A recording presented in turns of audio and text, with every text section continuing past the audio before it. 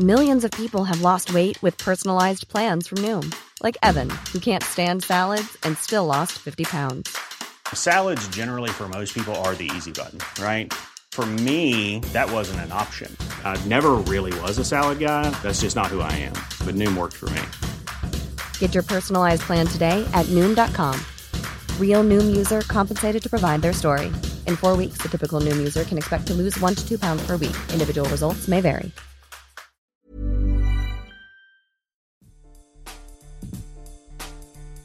This is The Secret Library, a podcast about writing and publishing books.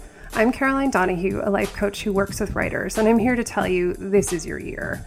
It's time to stop waiting and start writing. This week's episode is brought to you by The Story is a State of Mind School. Early registration is now open for the Story Intensive, an amazing course happening this fall, all about craft and brilliant writing, offered by the one and only Sarah Selecki, who you all know as a repeat guest on the show. Find out how you can sign up for the course and request me as your TA at carolinedonahue.com/story. There will also be some group coaching calls for those who sign up through me and other fun stuff going on over there. So again, the link to check that out is carolinedonahue.com/story. Okay, now on with the show. Welcome to episode 56. My guest today is Doree Shafrir, the author of the novel Startup. And she is also a senior culture writer at BuzzFeed News and has written for New York Magazine, Slate, The All, Rolling Stone, Wired, and other publications. A former resident of Brooklyn, she now lives in Los Angeles with her husband, Matt Mira, who is a comedy writer and podcaster, and they also live with their dog, Bo. So I had to have Doree on because Startup is just so good and so funny, and talk about what it's like to write a novel when you've been a journalist and writing about pop culture, and to write about something that is so timely and of the moment, that is coming out at a moment when people are like, oh my God, yes, this book.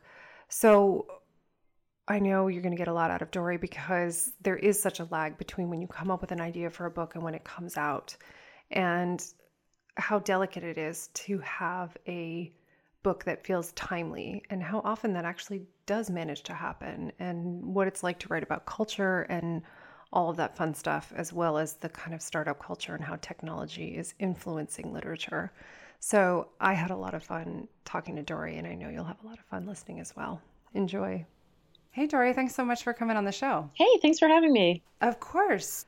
I am so freshly connected to your book because I just put the thing down. It's a fast read. I was thinking actually today that it's like the smart person's summer read. Oh, thank you. I could see people just like chewing away at this and being like, ooh, it's like, it makes you think, but it's also really fast paced. Like it was really easy to just plow through this book. What I wanted to talk about was the fact that the way the book is structured is from 4 different characters' point of view, even though it's in the third person.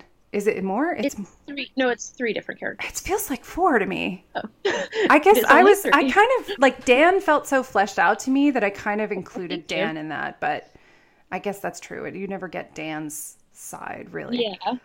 But that there's multiple points of view, even though it's told in the third person. And the interesting thing to me is that even though it's such a fast-paced book and there's a lot of things happening with plot, when I thought about it further, I was like, this is fundamentally a character-driven book because, at least to me, because they're all struggling with these dilemmas in their lives and what choice am I going to make based on what I know. So I was wanting to talk to you about, like, how did you develop these characters? Well, first of all, I'm glad you liked the book. I did. I liked it a lot. And a smart person's summer read is like kind of exactly what I was going for. So I'm glad that you thought that.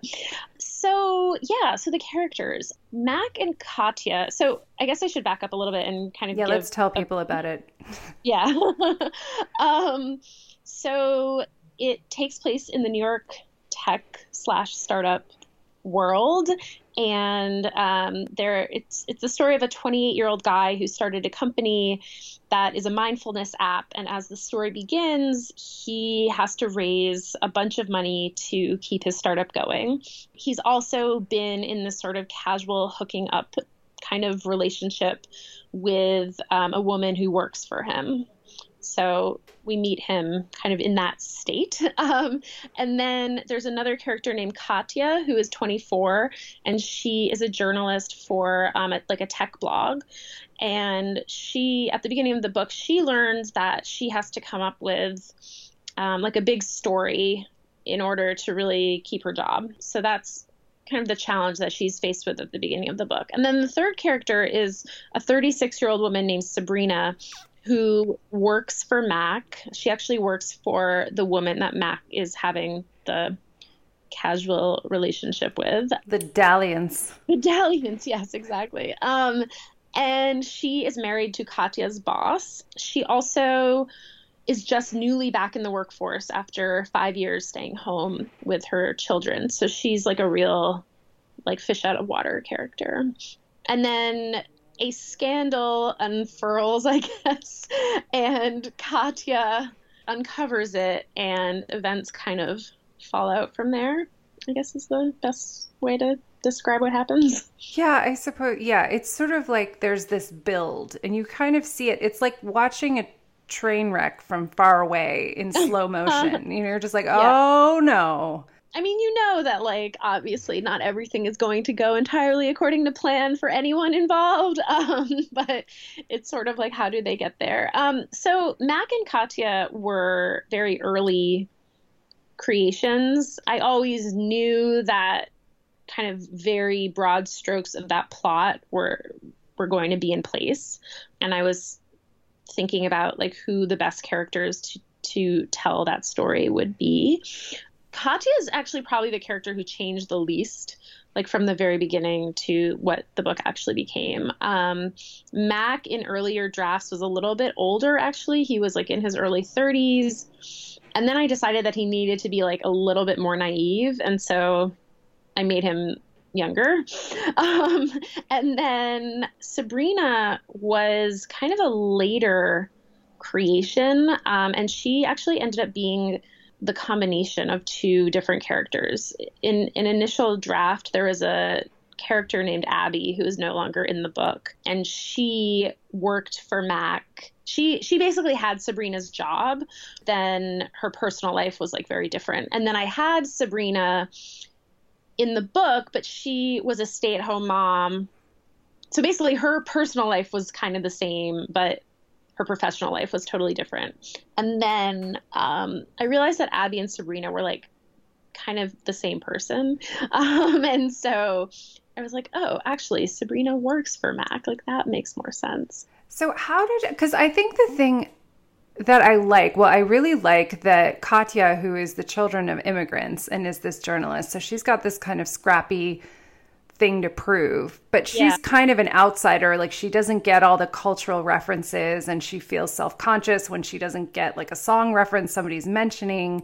And then Sabrina feels like an outsider because she's over 30, which was, hilarious to me because I was older than everybody except for that one investor guy. Oh, yeah. I was like, oh my God, he's over 40. I was like, oh my God, there's one character in this whole book who's older than me, which is pretty funny. But they're all like feeling like outsiders looking in, versus Mac is sort of the ultimate insider to the point where his office is inside this glass fishbowl where everybody's kind of watching him from the outside. Yeah. So how did you kind of make them real people? Because they really do feel like real people, even though Mac is, I don't know how else to put it, kind of a dum-dum in his in his life choices. Yeah. You still kind of empathize with him, even though it's a really easy character not to empathize with. Right. Yeah. So, I mean, that was actually one of the biggest challenges with Mac, and something that I spent a lot of time on, was making him a character that you do end up empathizing with at points, even if it's like kind of against your will almost.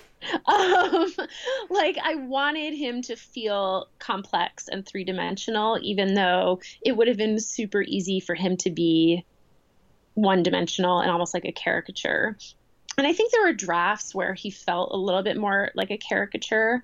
And then I really had to think about how I could write him so he really did feel like a real person. And one of those things was making him a little bit more empathetic. That was one thing. I don't know. How did I make them feel real? Or I'm just curious about your process. Like, Yeah. did you sit down and free write about them? Did you have imaginary conversations with them? Like, as a writer, you know, Right. how did you build a relationship to them? So I didn't really free write about them. I know that a lot of authors do that. Like, they build up like dossiers about their characters. And I didn't do that, but what I did do was I ended up writing a lot of chapters that didn't make it into the book. And I think that those chapters were really just me getting to know my characters. So in a way, I was free writing, but I was kind of like putting them in situations and sort of seeing how they handled them. Almost like, to me, they felt like real people, even though they are made up people. And, you know, I've been a journalist for over a decade. I'm used to writing about people and trying to make them like come alive on the page. So in a way, I think I just kind of treated my fictional characters like I would have treated someone I was writing about journalistically. It was just that I was like reporting on them, but I was also making up who they were. Yeah, how was that to transition? Because you have been a tech journalist, so you have a lot of context. I mean, I think about that a lot in weird jobs that I've had, that sometimes I've been like, if you change the situation a little bit, it could get really interesting. Yeah. But how was it to go from like, here's these set of facts that I have to report, and I'm of course going to take an angle and have a perspective, to this whole page is blank and I get to put whatever I want on it? How did that feel? I mean, it was like simultaneously very liberating and very overwhelming. Like, it was really cool to not feel like I was constrained by, you know, what had actually happened, or like what people had actually said, or what people actually looked like. Like, you know, I could change any of that stuff. But at some point, you really are in charge of those characters and their stories, and, you know, you want to find their story that feels believable, but also has tension and is a narrative. And that part, kind of after the initial like euphoria of being like, I can make up whatever I want, after that kind of like wore off, and I was like, oh, but I actually have to like write a story. I definitely had a few weeks or maybe even a few months where I was like really struggling with that, and felt like, well, I know kind of where they start and where they end up, but how do I write what happens in the middle? And that was really hard. And I realized, like, when you're a journalist, like, you know the story, like, you have to uncover the story, but you know that the story exists and that you are not a part of the story and you're not influencing the story. And all of a sudden it was like, oh, like, I am making up this story. And actually, as I was writing, someone along the way at some point, I'd written quite a bit, and someone said to me, you are telling a lot of the story, like, your characters are remembering what happened. You're not putting us in the action. And I was like, oh, because that's how I'm used to writing as a journalist. Right. Because they're telling you something after it happens, and you're like, so-and-so recalls, blah, blah, blah. Exactly. That was a big revelation for me. It sounds so obvious, but really, like, I felt like a switch flipped after like I got that note, and I had to put so much more of the book into like showing the characters actually experiencing what was going on, not just like remembering what had happened. Yeah, it's because it feels very present and you're with them right as everything's happening. It's not like the four of them are like, once I remember that summer when all this shit went down, you know, they're really experiencing it at the time. That was hard for me to do. There were these things that I just picked up as a journalist that I didn't even realize I had picked up until I started actually writing the book. So what was the initial impulse to write a novel, having been a journalist? Did you always want to do that? Or did it just come out of somewhere like, I think it's time, I want to write a novel? I mean, I definitely was not a person that always like thought I had a novel in me. That was not a thing that was ever in my mind. Like I have not spent my whole career like wishing I was actually a novelist. And in fact, like I thought that if I wrote a book, it would be nonfiction, like maybe a book of essays or like something based on my reporting or, but when I started working on the book, I was working at BuzzFeed, and I was working as an editor and like a manager. I was managing a bunch of people, and I wasn't really doing any writing of my own.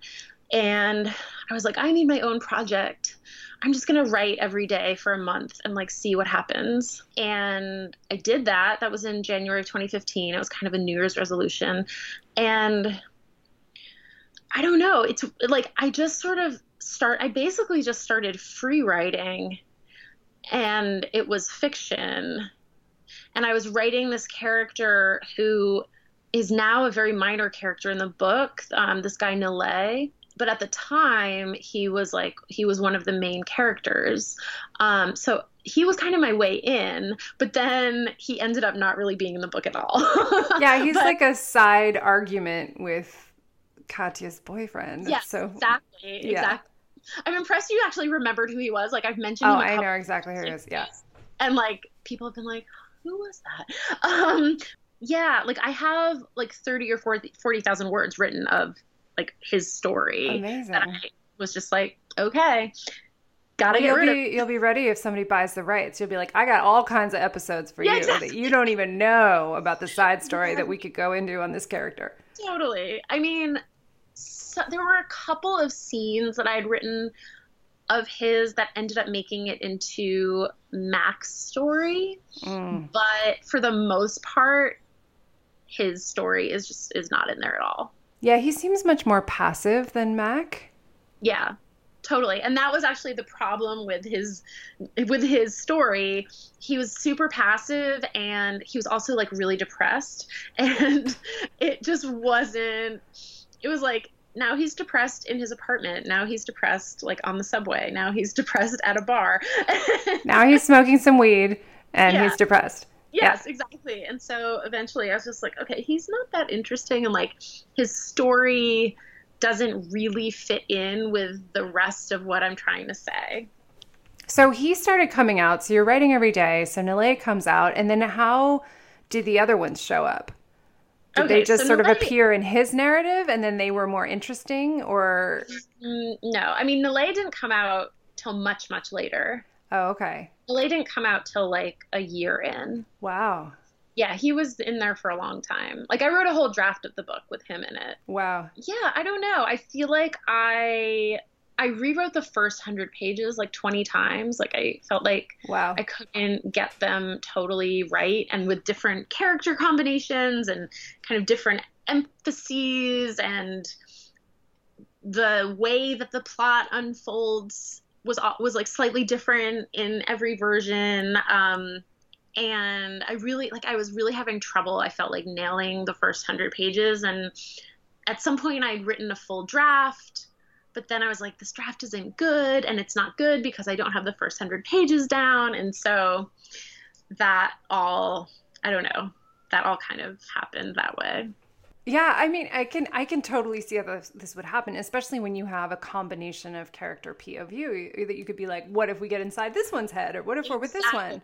Like at one point, I think I had 5 or 6, like I was playing around with having like 5 or 6 perspectives, and my agent was like, this is too many. Like you're gonna lose people, and you're not gonna be able to develop each character's arc very well. Like you're gonna spend so much time on setup that it's gonna slow down the story. And I was like, you are correct.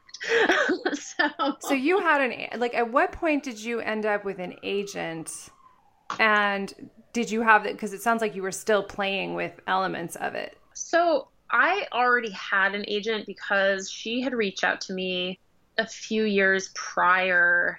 She had seen some stuff I had written, and we got lunch. This was when I was still living in New York. And I think she, like me, she always thought I would write a nonfiction book, and she represents mostly nonfiction writers.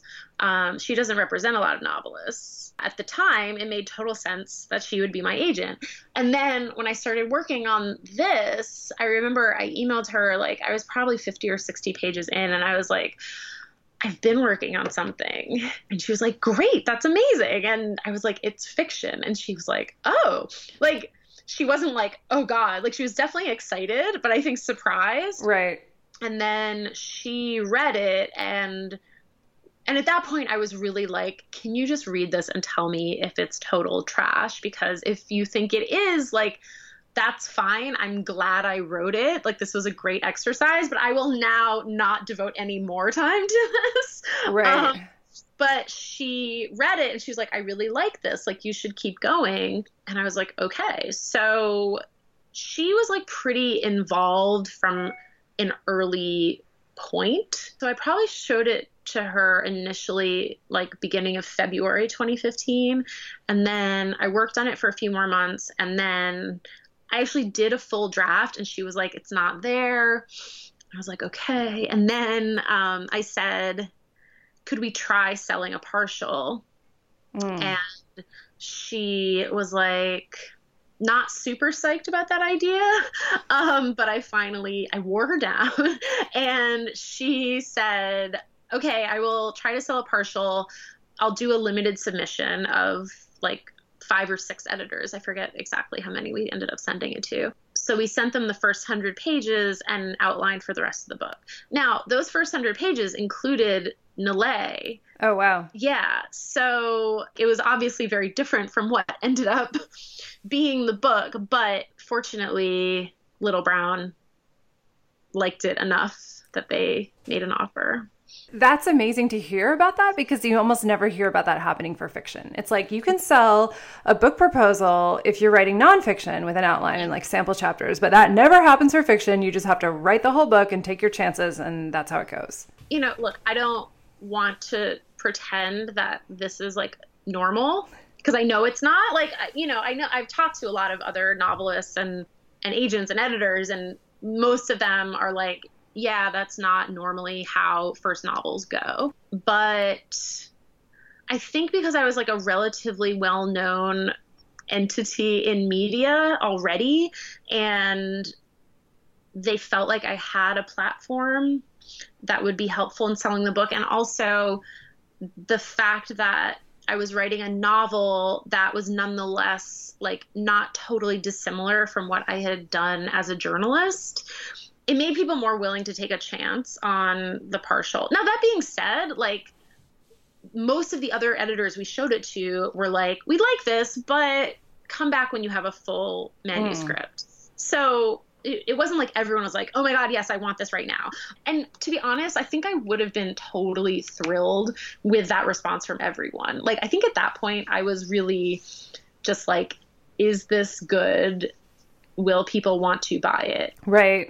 So the fact that we got 2 offers was a total bonus, but not what I was expecting. That's amazing. The other thing too is that I was curious about the process of editing the book, because there are timely books, and then there are books like this, which timely is a window of, it could be months, you know, in terms of apps and how they change and what you're using, and like Snapchat and all of this kind of stuff. Totally. How did you have to swap apps at any point as you were editing the book between drafts? Because I'm like, okay, so you're writing this in 2015. It's now 2017. There's a year conservatively between when you lock it and when it goes to print, you know, and it comes out. Yeah. So how did you pull that off? Because I'm reading this like, it feels like she wrote this 2 weeks ago, and I know that's impossible. Right. So the time frame was actually a little bit more compressed. The first draft was due on June 1st of last year. So June 1st, 2016.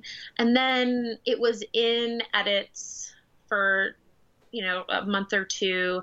But the manuscript itself wasn't locked until, I think, October. Okay. And then we had galleys in November. But the galleys were the first pass pages, and the locked pages were later, because there were changes to the galley sorry, I'm just like thinking out loud about the timeline. Yeah. So there were definitely things that I could change as late as October.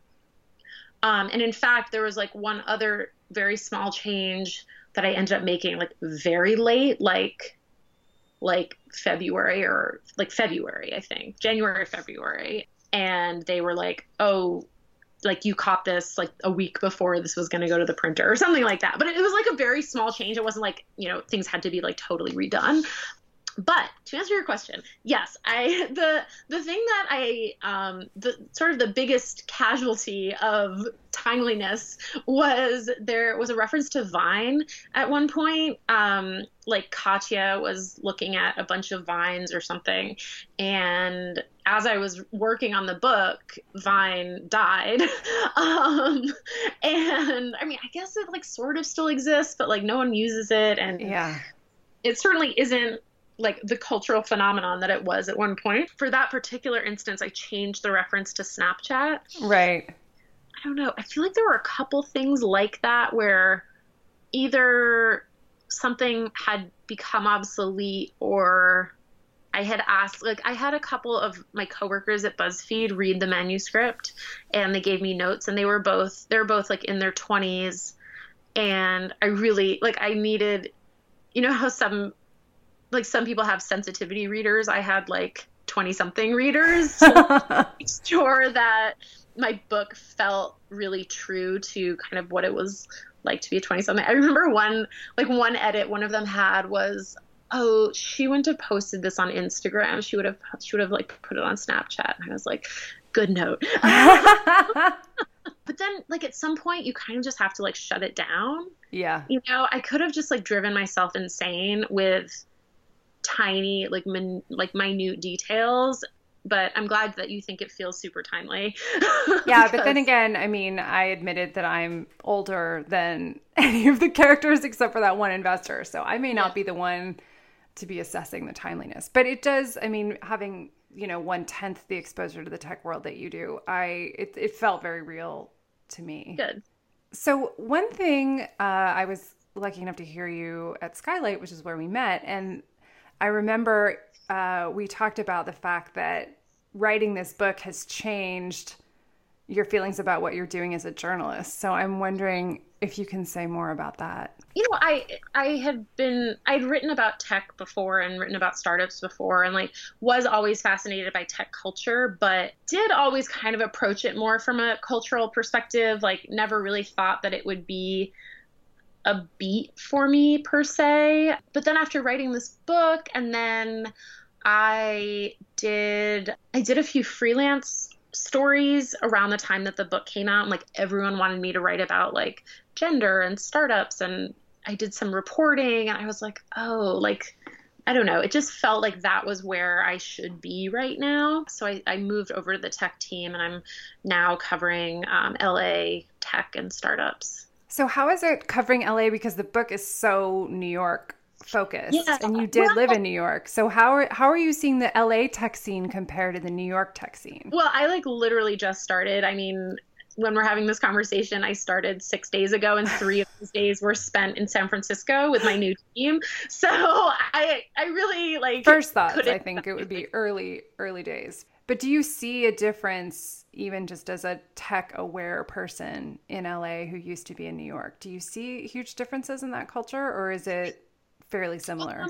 Well, I mean, I do think that like having your office on the beach is kind of like, it is going to it's going to have an impact on your culture. Like it just is. Like I think that the way that tech culture has kind of blossomed in Venice and Santa Monica, it's a very like West Side influenced kind of culture, and there's a lot of emphasis on like wellness and all of that kind of stuff that I think you definitely see some of in New York for sure, but it feels even more pronounced here. Yeah, I think California is very much that way. I mean, I lived in San Francisco before LA, and that was it's its own world up there. This kind of totally wellness, heads thinking mentality, meditation, like a lot of it. I mean, I have not been in the New York tech scene, but it still made me laugh, a lot of it, because it feels very true, I think, in California in general. Yeah, I think it's definitely like a California inflected scene. And also, I think there's more of a celebrity element also. Like you have a company out here called Whale Rock that like runs all of Kim Kardashian, like all the Kardashian family apps. And, like there's just like those types of companies here that I don't think are as prevalent in New York. I mean, I could be wrong about that, but there definitely seems to be a cottage industry of apps and companies that take advantage of the fact that LA has so much celebrity culture.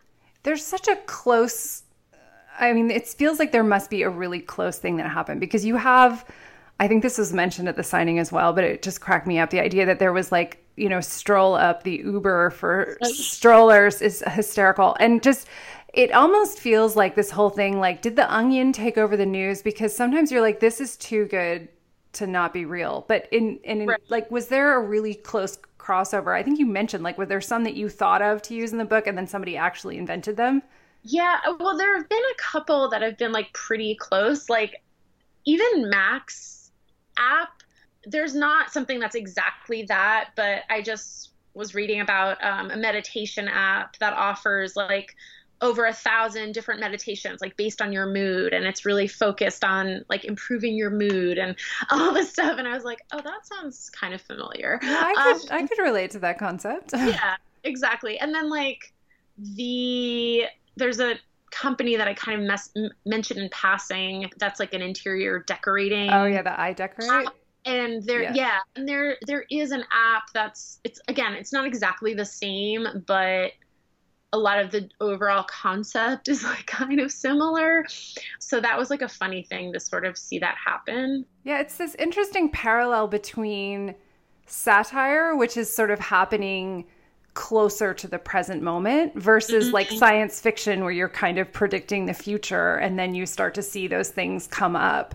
Because yours definitely feels like almost like a slightly parallel now versus like something that's happening 20 years from now. And then we show up and we're like, oh my God, look, there's Stroll Up. It's real. Totally. Because this all happens so much more quickly. Like, how do you see sort of fiction and culture influencing each other in this arena? Because they're so close together. I mean, I could see somebody reading your book and going, maybe I should try to start that. I don't know. I think like we are a little bit through the looking glass in a lot of ways, in a lot of things in our culture right now. And so, if art imitating life, imitating art, imitating life, or whatever happened, like, it wouldn't shock me, I guess. No, I think that's particularly true in California and in LA because you're like Hollywood imitating life, imitating Hollywood, Okay.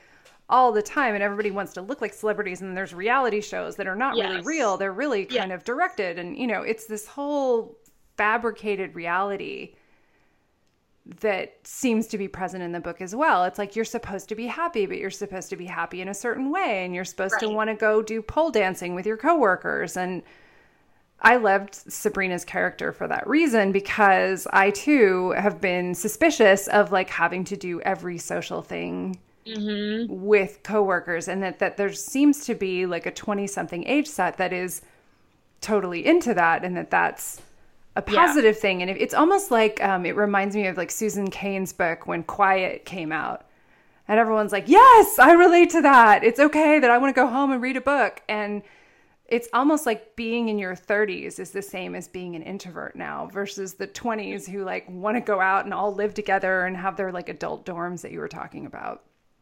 Yeah, I mean the cult of the introvert is a whole podcast. Like that's worth its own podcast. Probably, yes. How much of that is really happening in tech? Do you see it really skewing down? I mean, you and I live in LA, so we know. I always joke with people. I'm like, well, I'm gonna have to start lying about my age soon or whatever, because that's what you do in Los Angeles. Because they're all suspicious if you're over 40. But it's it almost feels like it's the same at 30 in tech, that there's this odd line that happens. And what do you think is going to be the implication of that cultural divide? I don't know. I'm asking you all these hard questions because I'm like, you're in there, you must know. But well, I think I don't have the answer, but I think something that is going to be really interesting is like watching these people who are in their 20s and working for tech companies grow up, and how they are going to, are they going to keep doing what they're doing into their 30s because this is what they've been doing, or are they going to change and then the companies are going to change with them, or is everyone going to just age out of startups, or, like, I don't know. I mean, it's interesting, like at BuzzFeed, it's definitely still, I would say, especially in LA, it's like dominated by people in their 20s. But, you are starting to get people who are like having babies, and, whereas when I started, there were like no parents. There was maybe like one or two. And just seeing how that has changed and how the company has adapted has been really interesting. So, but, by the same token, we're a lot bigger now. Like when I started, 65 people, and I don't know if those people in their 30s who like have kids are going to be able to go work at a startup because the lifestyle that working at a small startup that's just getting off the ground that demands. Yeah, I think that is a really interesting question. Like, will they age out of that lifestyle? Because everybody who was ever in their 20s, which everyone who's older than 20 has been, had that period of like, can we make life fun? And like was kind of resistant to the whole adulting. I mean, now it's like a verb to be an adult. Yeah. You're adulting. It's everybody's been through that phase of like, couldn't this be a little more fun than my parents said it was going to turn out to be? And they figured out a way, all the startup cultures figured out a way to fund that difference. Mm-hmm. I used to want to stay out until 3 a.m, which sounds horrible to me now, but it's so it's like at a certain point, I think they will change, and maybe we'll see a lot more like baby clothes swapping apps and those kinds of things coming up. Totally. I think you're right. So what's next for you? Do you think you'll write another novel? Did this one like sate your novel, or are you now like, I'm on fire to write more? I would like to write another novel. I'm still kind of figuring out what it might be, like whether is it a sequel to Startup? Does it take place in the same universe as Startup but maybe has a slightly different cast of characters? Is it something totally different? I'm still kind of workshopping ideas with myself. Well, I think you earned yourself some time. Thank you. It's fair to, I know people are always like, oh, I don't want to talk about the next book yet. Didn't I just make one? But I think there is a feeling at a certain point of like, yes, I'd like to do this again. This was good. I'm a little tired right now, but I think I might do it again. Or like, no, that was good. I tried it and I'm good. I think I definitely want to at least try to do it again. Yeah. It would be fun to see it in a different location too. Because I feel like the New York thing, I mean, I've lived in New York before and not in that context, but it's like, it's so location specific in a way. There's all of this. New York, I feel like, is one of those cities that's always a character, whether or not it's a character. Totally. And so I'm like, well, if I may make requests, it would be kind of cool to see the Silicon Valley side of this story, or right. the parallel, or the LA version. It would be kind of interesting to see how those scenarios play out in other locations. Yeah, that's definitely something I've thought about. Yeah. So, yeah. I like it. So you're now on tour for this one and out and about with it. Yeah. Thank you so much. This has been really awesome to talk about. And I know everybody's going to want to read this book this summer. So definitely go get it. You're going to read it fast. I will tell you right now. I just chewed right through it. Yay. Thanks so much for having me. It was super fun to talk to you. Yeah, thanks for coming out. Well, you'll have to write another book so you can come back. Sounds good. Thank you for listening to the Secret Library podcast. The show is produced by me, Caroline Donahue, and Frederick Barry McWilliams Jr., my tireless audio engineer. To get show notes for this episode and all other episodes, please visit secretlibrarypodcast.com. To get updates, literary love, and notification when new episodes are posted, sign up there for Footnotes, my newsletter. And to learn about life coaching with me to work on building your writing life, visit carolinedonahue.com. If you enjoyed this episode, please share it with a friend. Gold stars to everybody who leaves a rating and review on iTunes. We're so grateful. Until next time, happy reading.